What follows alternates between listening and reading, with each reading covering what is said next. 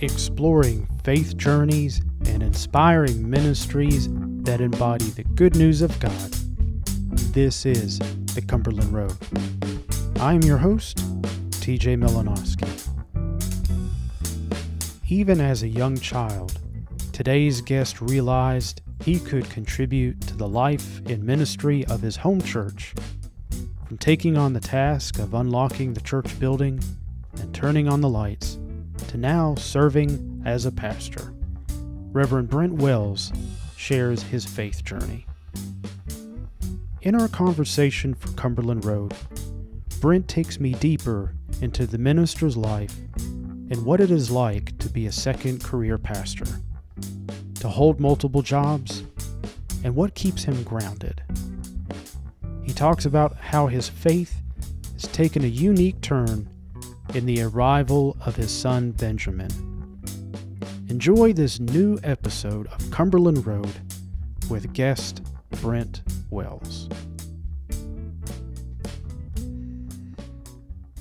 Brent Wells, you are the minister at Jerusalem Cumberland Presbyterian Church. You are a bus driver for the Wilson County school system.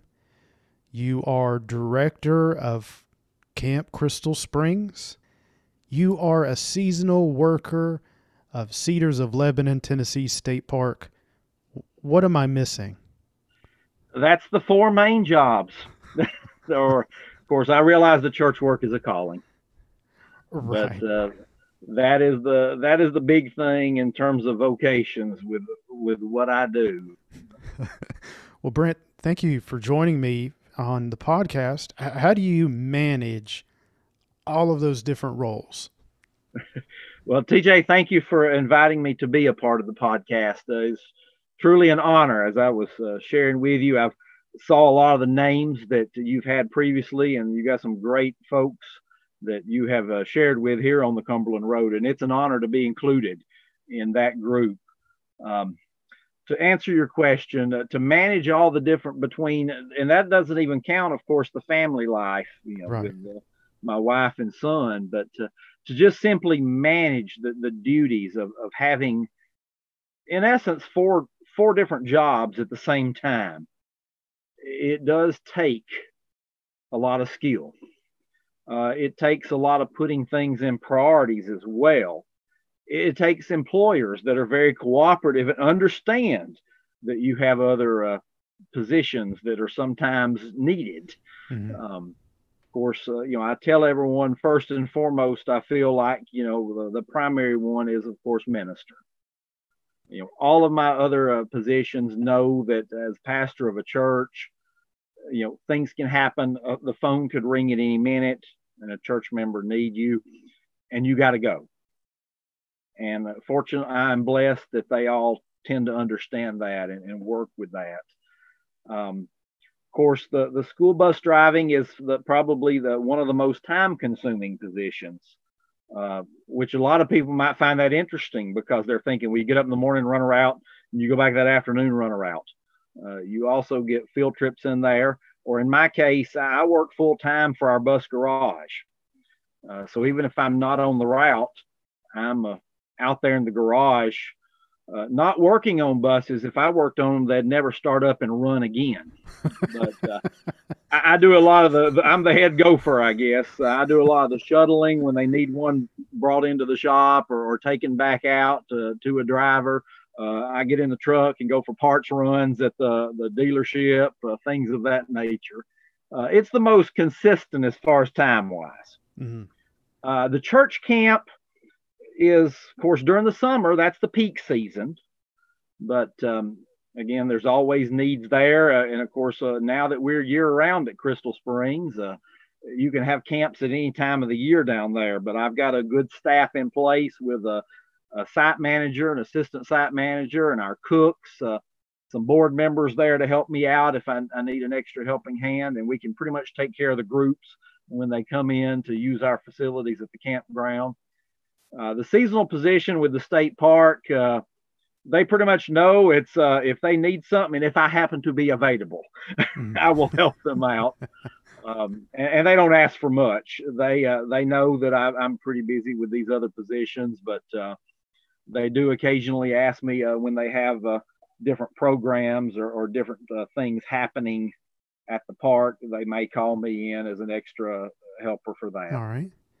Brent, I like starting our conversation with a question about journey and experiences. I find a good place to start on a faith journey is asking, can you recall a meaningful experience with God? Something that could be recent or an early encounter? You know, I really don't know if I could single out one single experience because my faith journey, my whole life has pretty much been a faith journey. I do not know what life is like without God. I like to tell everybody I was pretty much born in the church. You know, I was born, and then very shortly, probably the very following Sunday, I was taken to church and grew up in the church. And so, you know, a lot of people that will share stories and will speak and give their testimonies per se, and you know, their stories always, I was this type of person, I did this, this, and this, and then God came in and changed my life.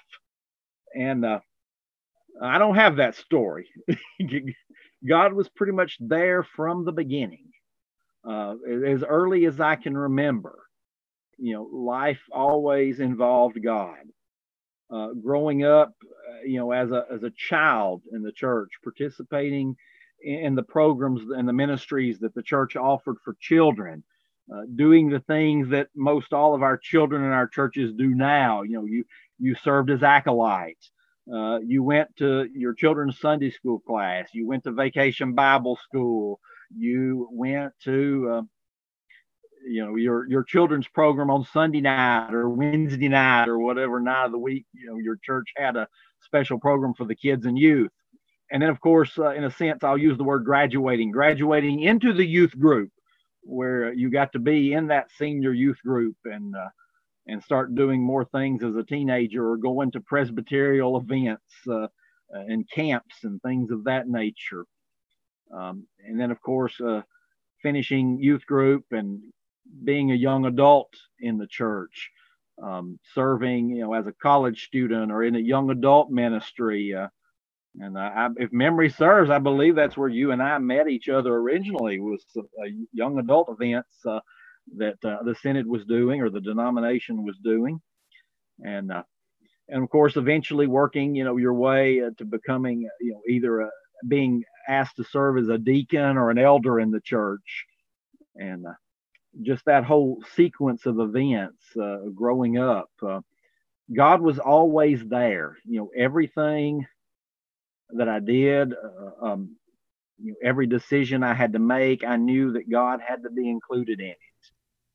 Is there any experiences in your early life, we'll start there and then we'll move gradually towards the present, okay, that really stick out as pivotal moments for you in your growing closeness with this ever-present God?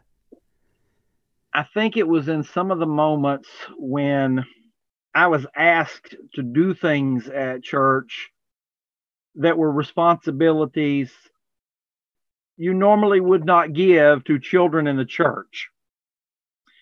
And what I mean by that is, you know, I grew up, I was the nerdy kid that, you know, worried about all the logistics of everything. I was not the, I'm sure my parents could tell stories that, yeah, I probably did my share of running circles around all the pews, or running up down the hallway of the Sunday school wing and things like that.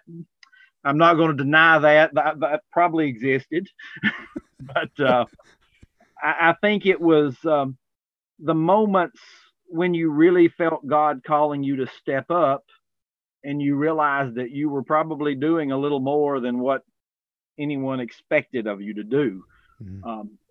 Right now, hanging on my wall here at my home, there is a certificate. It's a certificate of appreciation. It was given to me by my home church, and the title they put on it was Pastor's Helper. Wow. because they said I did so much around the church on any given day that it was like I was a pastor's helper. And, that was presented to me around 1982 or 1983.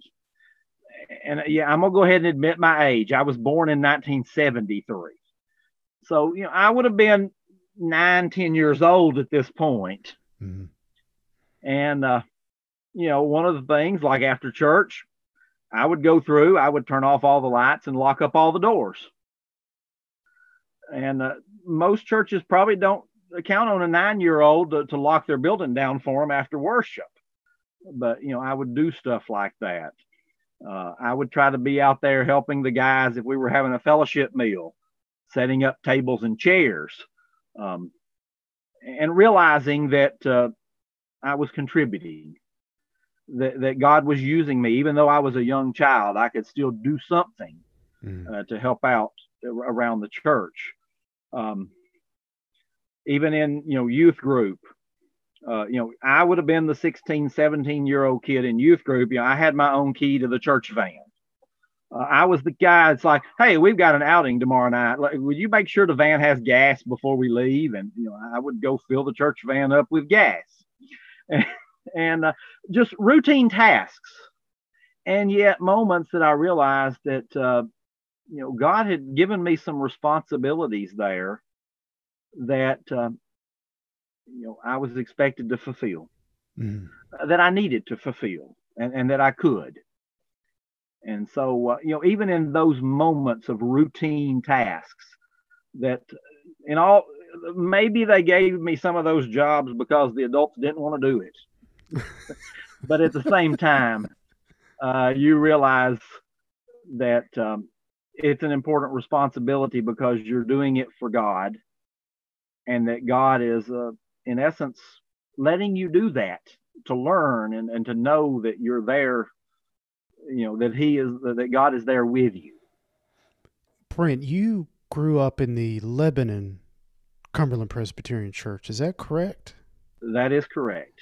Okay. And so you were a lifelong member there, and that's where you got your faith grounding is in the Lebanon Church. Yes. Now, you didn't always have a calling into ministry to the Word and the sacraments.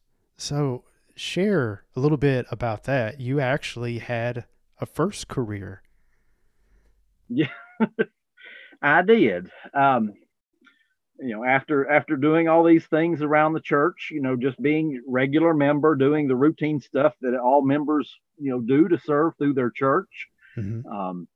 I finished college, and my major was mathematics and secondary education. So when I graduated college, I came out of college as a high school math teacher. Remember, I told you I was the nerdy kid growing up. So I got a position at Lebanon High School, which actually was the same school I attended in high school and graduated from. And I taught math up there. I taught geometry. That was I taught high school geometry for 11 years. And I loved it dearly. I certainly enjoyed that time. And I think God was using that time. I tell everybody now that was my years of youth ministry, working in the high school. But I certainly enjoyed it. I felt called to it. My first, I guess, go-to when I started college was I was really fond of accounting, and I took a lot of accounting classes.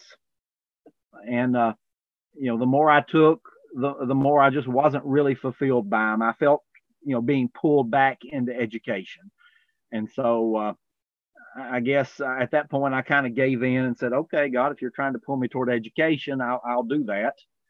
And I went back and took changed my major, and got caught up on taking the teaching classes and the math classes. Any advice for any of our young folks that are going to college that may be listening? Whatever you do, do not take 6 math classes the same semester. That's not a good idea. Don't recommend it. But I had to do that in order to get caught up and still graduate on time and allow for the student teaching. But it was certainly a career I enjoyed. I loved watching the students in high school progress and mature and be successful.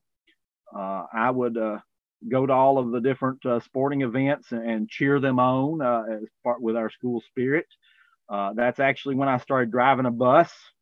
I got my license and drove our school's activity bus for the field trips, and took them to ball games and took them to the different club meetings and extracurricular things, took them on field trips, and loved every moment of that career. But then just God pulled me away. Now, while you were teaching, Brent, were you also active in the church? And if you were, what did that look like? I was. I was teaching during the week, but of course, as far as the church life, I was a member at the Lebanon Church, and I was very active with being there, doing what I could and serving in various ways. I spent several years teaching in the church. On Sunday nights, we had our children's program, and I taught the 5th and 6th grade children in that program. I would always teach 5th and 6th grade during the school year. Every summer, I would work vacation Bible schools. I would normally teach 3rd and 4th grade because I'd see what kids would be getting that fall as 5th graders. By then, they had asked me to serve as a deacon in the church. And so I took more of a role in leadership in the church, serving as a deacon.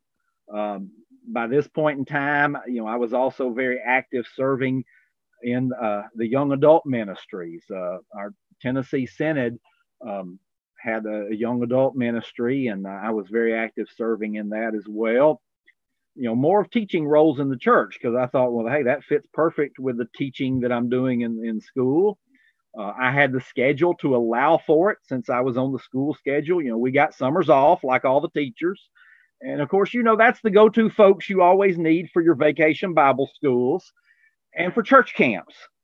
And that's really when I got most involved in camps. It sounds almost strange that I'm a camp director now. And I attended one church camp growing up. I went my 7th grade year to junior high camp at Crystal Springs. That's because the Lebanon Church had a big group going. Our pastor at the time, Don Acton, was the camp director for Murfreesboro Presbytery that year. So he took us that year. So I was there that year. The other years, we didn't necessarily have a large group going. We're 2 hours away from the church camp, and we just didn't get to go every year. And that's something I missed. And that's something that I really felt a sense and a burden for these kids in the church. If they want to go to camp, we're going to get them there. And so I started working on staff for the church camps as well. I would work junior camp and junior high camp every year. I would live at the church camp for about at least 3 weeks every summer. And I would take the group from our church and serve as a camp counselor with them. So there was always something going on. If anybody needed me, this was probably a few years before cell phones and GPS tracking and all that was popular. But, if you needed me, go by the church. I might have been there. And if you didn't see me, check and see if the van was there or not. And if it's gone, I'm probably out somewhere in the van. But if it's there, look around. I'm probably there somewhere, especially if my car or truck was there. So let's talk about the natural, what appears to be the natural progression of your growing involvement in church life in the leadership role. So kind of walk me through the your calling and what that felt like and how did you, because it sounds like things were going pretty well. You were active in the church and you had leadership roles and you had a full-time job and you were even doing ministries outside the local congregation. Yet you still feel this pull to the ministry, to the Word and Sacrament. So, yeah, kind of describe that transition. Well, it boils down to God basically said, that's not enough. Oh, wow. Okay. And part of it was on me as well. Part of it was probably my attempt to try to do all this stuff, be active in the church and be involved in all these different programs of the church and be involved with this committee and that committee and this group and that group. Part of that was, I guess, so I could build my resume and say, look, God, at everything I've got going on, isn't this enough? This is good. I don't need to do anything else. And I got to thinking about it one day. There was a point in time that I had done every job in the church with the exception of leading congregationals and choir singing and being nursery attendant. And of course, nowadays, having been a pastor for a small church, I have had to lead the choir before, or not the choir, but lead the congregation before. So I think I've knocked one of those off the list. But I tried to busy myself on all this work and stay active, which again I thoroughly enjoyed. And it was all service and ways that I could live out my faith. By sharing and by participating in the different missions we would do or the different education programs that we had. But God kind of kept pulling at me that, no, that I've got something else in mind that I really want you to do. And of course, I kept putting God off, saying, no, I've got a lot going on right now. I'm already doing this much for you. This is what you need me to do, thinking I knew better or something. And it just, I kept sensing God call me more toward the ministry, the ordained ministry as a pastor for a church. God's like, all this other stuff is great, and it's preparing you for what I have in store. As a pastor, you're going to teach. And so I've got you as a teacher. I've had you with experience in the children's program and the youth program, and you're in church leadership as a deacon. It's like God was setting me up for all this and then said, okay, you need, there's something more. There's other folks in the church that can now take over these duties, but I'm calling you to take off to seminary and become ordained as a minister. I kept putting God off. I did not see myself as a minister. I saw myself as one of those guys behind the scenes. I saw myself as, I can, somebody else can be the youth minister. I'll make sure that the van's serviced and has gas in it before we go on the youth mission trip. I'm fine with that. Or, someone else can be up front having to talk every morning. I'll sit back here and operate the sound booth and take care of controlling the mic, turning the microphones on and off when we need to. I'll take care of that. But God kept pulling at me, and saying, no, there's more. And I started talking with some folks. The call got a little bit stronger. And I got to thinking, if I don't answer God's call, I am going to get probably the worst class of high school students you have ever seen before in your life if I stay in the high school. And I finally, I guess, like many ministers would say, I surrendered to the call, and I went and talked with my pastor, which, I had grown up with wonderful pastors in our church. And of course, probably I'll throw a name out. The one that probably was one of the more influential ones on my faith journey was Reverend Steve DeLashmutt, who's now at Bowling Green. He was in Lebanon for most of those years that I was growing up. Now, I mentioned Don Acton as a younger child. Mm-hmm. But of course, I was a young child. It was Steve when I actually got old enough to really start thinking about, God in my life. And then, of course, he had since gone to Bowling Green. So Kevin Medlin, who is still at Lebanon, was pastor, and I went and talked with him, and he shared a little bit of his story with me. And he said, Brent, I know it's scary if to go into the ministry because you're leaving a stable job with the school system to go to seminary. You are, everything you've known is about to change.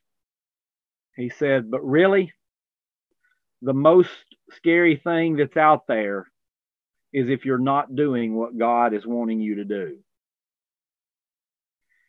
And that statement really hit home with me, and it struck a chord, thinking that I'm worried about how scary it is to answer the call and go before presbytery and go to seminary and that. And yet he was right. It would be more scary to not do what God was calling you to do. And so he shared with me about the process. And so we went before the next session meeting at the church. We went in there. They were discussing, they were on a rotating session. They were discussing who they wanted to nominate to replace the elders who were rotating off.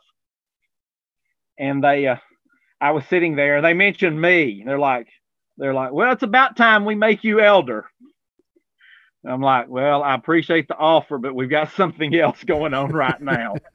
So I like to tell people I never made elder in the church. I was only a deacon.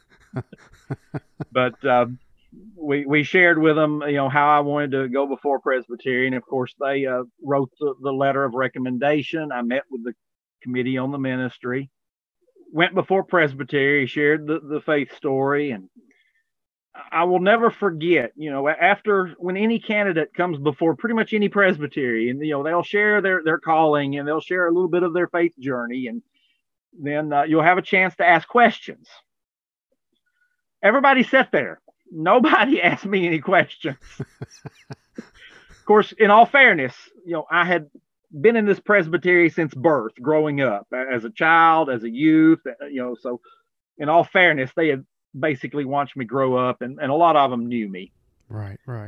It wasn't they were slacking on their duty to examine. I think most of them pretty well knew me. And of course, they asked the questions from the confession, and then after that, everybody comes forward and extends the right hand to Christian fellowship. And they, most folks will tell you like, "Oh, congratulations," or "We're so excited that God's doing this." And one of the ministers came down the line and reached out, shook my hand, and just looked at me and said, "About time." So I think some of them might have known before I did. Maybe. Very well, maybe. Well, Brent, let's jump up closer to the present now. We've kind of laid some foundation of how God has been part of your life, and how your faith has grown and the opportunities that you have served throughout your life. As someone who is juggling 4 jobs, 4 vocations, and a family, what is it about your faith in Jesus Christ that is keeping you grounded? It is tempting at times to look at it to see, how many boxes have I checked off, or what can I get checked off? It does take great effort to remind yourself that there are times you just kind of have to back away a little bit and either rest, or one of the things that I constantly have to do is remind myself that in all these different things I'm doing, they're being done for God, and it's God's thoughts and opinions that matter on it. I mean, it's easy. You can take any of those positions and start pulling things out. I'm sure that I have folks in the church that would probably tell you, he probably spends way too much time on a school bus instead of taking care of us. I'm sure I get that criticism. On the other hand, there's probably people at camp right now saying, "Where is that director at? Why isn't he not around here? My group is here, and I haven't seen him at all this week." And I have to remind myself that everything that's being done, it's all about God's approval, not necessarily people's approval. I learned a long time ago that for a lot of jobs, if not most of them, probably, if you do that job accurately, if you do it the way it's supposed to be done, most other people probably will not know you did that job. If you mess up in that job, everybody knows that you have just messed up. On anything. I spent all day moving buses around for the county. If I did my job correctly today and I got those buses moved to the right spots they need to be for when school starts, those drivers are going to jump on board, take off in them. They're not even going to know I moved them. I did the job right. On the other hand, if I forgot one of them and it was supposed to be on the other end of the county and I've got it in the wrong parking place, then that driver's going to be called in fussing, complaining. Who was supposed to move these? I was expecting it to be in this location. And then everybody knows I messed up on that job. I've discovered it's a lot of times the same way in the church. And we all know those folks, and not just preachers. Any dedicated person in your congregation. There are countless jobs in our churches today. No one knows what that person did until after you've had their funeral, and that job goes undone. And then you realize the little things they did that you never knew it. And I feel that way a lot trying to balance all this out. If I try to do everything I need to do to the point that you probably don't know what I did, but it was done. And that applies for whether it's the church, whether it's the school system, whether it's the camp, even if it's the state park. It's you have to get it done, knowing that there's going to be criticism from probably all different directions saying he could have spent more time here doing this. And fair enough, I probably could have. Mm-hmm. But I spent the time needed at that point to get the job done. Well, Brent, is there anything in particular about your faith that grounds you in those tough moments of juggling all those jobs? Is there a scripture? Is there a prayer? Is there anything that keeps you centered when everything is whirling by in the fast-paced world that you live in? I think it's the assurance of knowing that God is in control. Okay. That right now, God has called me to do all of those jobs. I keep saying one day I'm going to grow up and maybe just get one job, but I don't know. I've always been someone who's done multiple things throughout life, and the thing is, God has given me a love for all those things. I love pastoring the church and serving in that position. I love working the church camp. I've often told folks that these days, can I go back over into the cabin as a counselor and be kept up all night by the boys in the cabin? I don't know. I've kind of gotten used to having my own cabin down there as the director. I don't know if I could do that. I may have to when Benjamin starts going to camp. That's my son.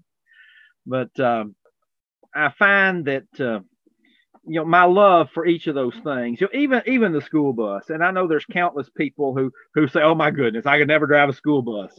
I could not put up with those kids. And there's days it's trying. But you also have to remember, I'm picking those kids up at the corner of their street or the end of their driveway. I don't know what life is like for them when they walk inside that house or go back inside that apartment. there is that real possibility that I may be one of the few adults that smiles at them that day, or even speaks a word to them. And you hope that you do some good in that. Um, and that's what motivates you to come back the next day. Even though they were noisy that day, you realize that hey, I enjoy going and seeing the kids. God's put me here. We've all heard those old sayings, about preaching the gospel, and if necessary, use words. I have learned that you share the love of God sometimes by preaching in the pulpit, sometimes by sitting in the driver's seat of a big yellow thing that says school bus on the side of it. All right, I have another question for you. As a minister who is among many ministers who are juggling two or more jobs, Brent, what words of encouragement and what words would you encourage us as Christians to share in terms of our faith with other people? Because you get to encounter various different age groups, especially during the school year, all in one day. I would say try to always take advantage of the opportunities that God gives you. One of the ways I typically end our services at church at the very end, I will say something to the effect of, remember all the opportunities today and the opportunities in the week that's coming that God will give you to interact with others.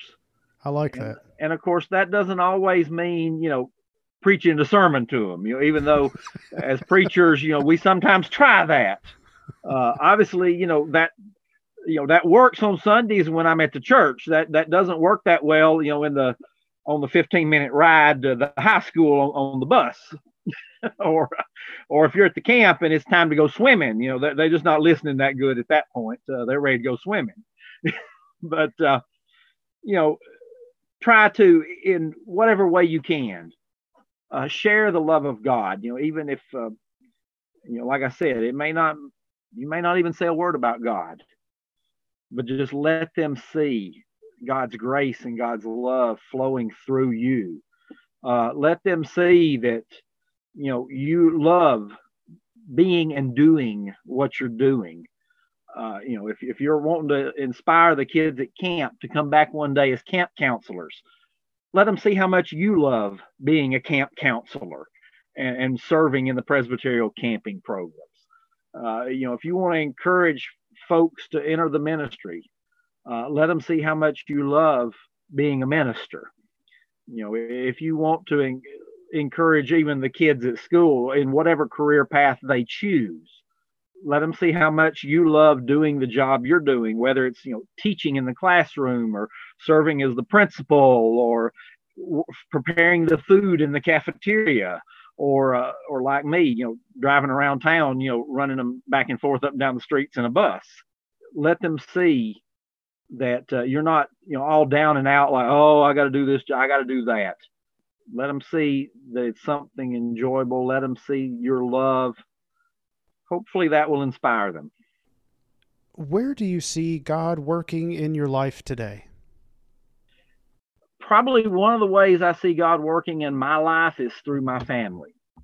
I have a wonderful wife, Robin. She is very active with the women's ministry of the church. She is currently the president of our local CPWM. She's been president of our regional, and she has been an officer for convention even. And so I see God at work in her and through our family. And of course, speaking of our family, we are blessed with a 8-year-old right now, Benjamin. If you've been to General Assembly, you know Benjamin. So I answer to Benjamin's dad. That's my new name, and nobody knows me. They just know Benjamin's dad. But when he became part of our family, that was really a God moment for both me and Robin, because after we were married, and like most young couples, we made that decision. We're going to try to start a family. we found out we would not be able to have children on our own biologically. So we started the adoption process. And it did not go well at first. We were turned down on a few occasions. We were, by a couple of agencies, we were basically told we were too old to adopt. That really happens. And we were very concerned about, would we ever be able to have the experience of sharing with kids in our life? And of course, we continued praying about it. We happened to be at the church camp. We had took supplies down there. We were unloading my pickup truck with the different supplies. And we got a call from our social worker. It said, there's a mother that's in the hospital about to give birth. Could you send us some pictures, because I forgot your profile book? Now when you try to adopt, you have to kind of put together a profile book. I guess I could compare it to like a dating profile for those young adults who are online dating. But, telling all about your family and what your hopes are, and pictures of yourself and where you live and what kind of fun stuff's in your neighborhood. Basically, something that would make that birth parent want to choose you as the adoptive parents for that child. And so she called us and said, I forgot your book. Can you just send us a couple of pictures you got on your phone? Robin did it, thinking all along, yeah, right. This mom is going to pick us after seeing, oh, here's some nice books. And here's another picture on my cell phone you can see of another family. And lo and behold, we get a call the next day that the birth mother had chosen us. And we're still not even fully aware that this is real. We had kind of given up hope because we waited 4 years to be chosen, and we had a few rejections. And so you reach the point you're thinking, well, nobody's going to choose us. And we're thinking, can this really be? And so we take off. Benjamin was born in Memphis. So we take off to Memphis, calling on the phone. My wife's parents live in Jackson, Tennessee. We call them on the phone and say, we're on the way to Memphis to supposedly pick up this baby. Could you meet us at the interstate exit with whatever you need to bring a baby home from the hospital? That's really the conversation. So they met us out at the interstate exit in Jackson with like diapers and a pack and play and some outfits to put him in and some formula and stuff like that. And so we went on into Memphis.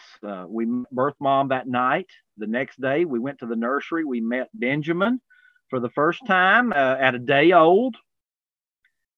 And then at 3 days old, they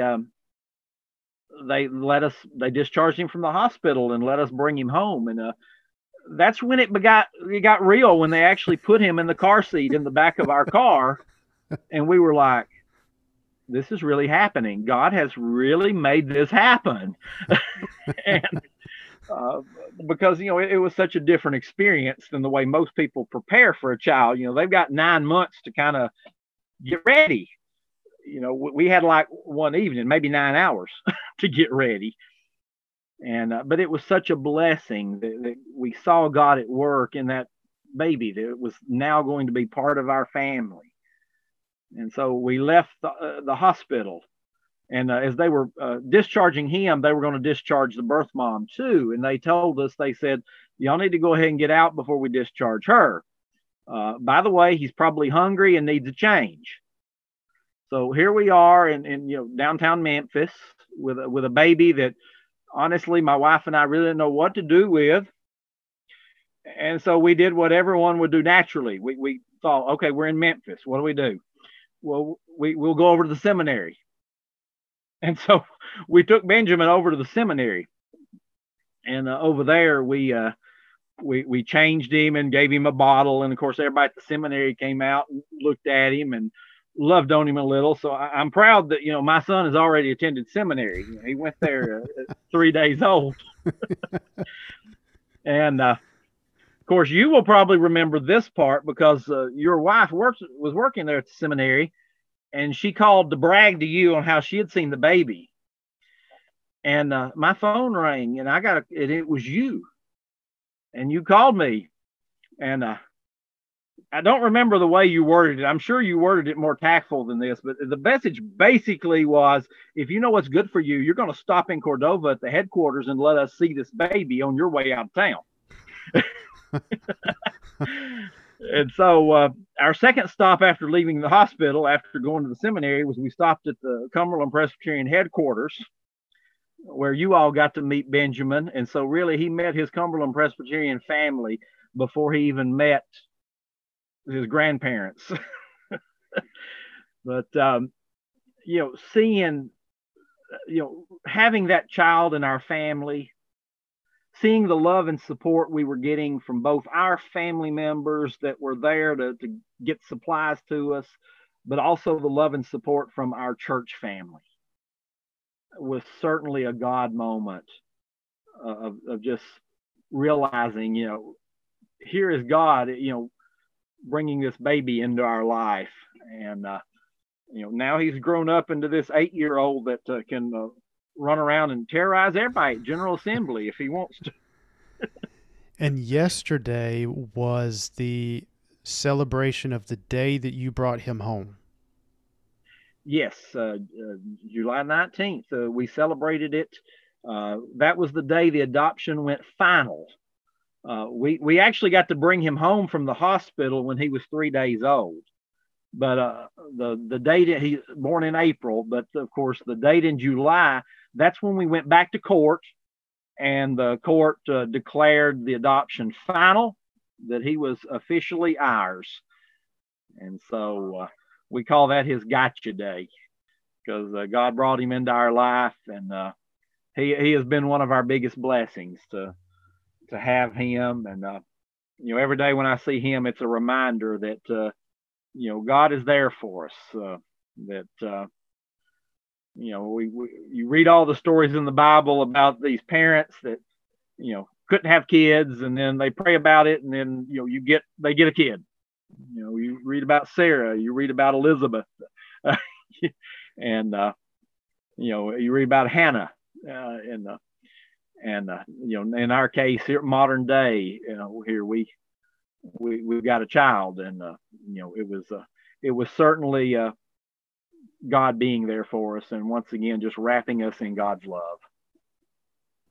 What hopes do you have for the Cumberland Presbyterian Church as we move further into this decade? I have several. My hopes would be that one, I hope that our church would continue to grow and witness in the world. You look at the statistics and you look at the numbers, and we all know that they're showing decline. And my hope is that somehow we can reverse this trend and begin growing again. I know our overseas are growing well, but here in the States, we're kind of lacking a little bit. So I would hope that we can grow, not just numerically, not only that. I mean, obviously it would be great to have more churches and more CP churches in more towns and more cities, but not just numerically. I want us to grow spiritually as well. I want us to grow closer to God as well. I want us to be united. We've got a lot of different, for lack of a better word, I'm going to say factions, going on in the church now. And I want us to be united, because together we can do so much more than we can do separate. I still have hopes that one day our church, the Cumberland Presbyterian, and the Cumberland Presbyterian Church in America will one day come together. I know we just completed this General Assembly, and we know how the presbyteries voted. It's not going to happen now, but at some point in the future, I want us to continue working towards that, so that whenever that day comes, whatever day God sets for that it'll happen. Mm-hmm. All right. I think all of those are achievable hopes for the Cumberland Presbyterian denomination. I hope so. That's what we're going to try to work for. Well, Brent, as busy as you are, I like asking every guest this question. How can we continue to follow you on your faith journey? Well, like every other church right now, we are on Facebook, and I have a personal page with lots of Cumberland Presbyterians on it. But as far as ministry goes, the Jerusalem Cumberland Presbyterian Church has a page on Facebook, and of course, like so many churches, we've had to stream our services on Facebook Live on Sunday mornings. And we have several folks from around the denomination that will tune in. They've taken advantage to check in on a lot of other churches since everybody's online, and it's I guess it's one of those hidden blessings. At first, when everybody had to get used to going online, we really didn't like it. It's a poor substitute for seeing people in person. But at the same time, it has allowed us to at least check in on one another and to be able to say, hey, at least I touched base with you this week, or I saw you this week, or caught part of your service this week. And so it's a good experience to see all of the churches that are out there doing what they can to minister in this pandemic. So I guess I would refer you to the church Facebook page or my Facebook page. Or if you're in the Middle Tennessee area, I'm right here. The church is in Murfreesboro. I still live in Lebanon. Just stop in and see me too. All right. Oh, Brent, thank you for sharing your time for this podcast. This Brent Wells, minister, bus driver, camp director, and state park employee, husband, father, and many other things. Brent, thank you so much. Well, thank you for having me, TJ. I appreciate it. And thank you for listening to today's podcast. Grab a friend and travel with us on our next journey down Cumberland Road.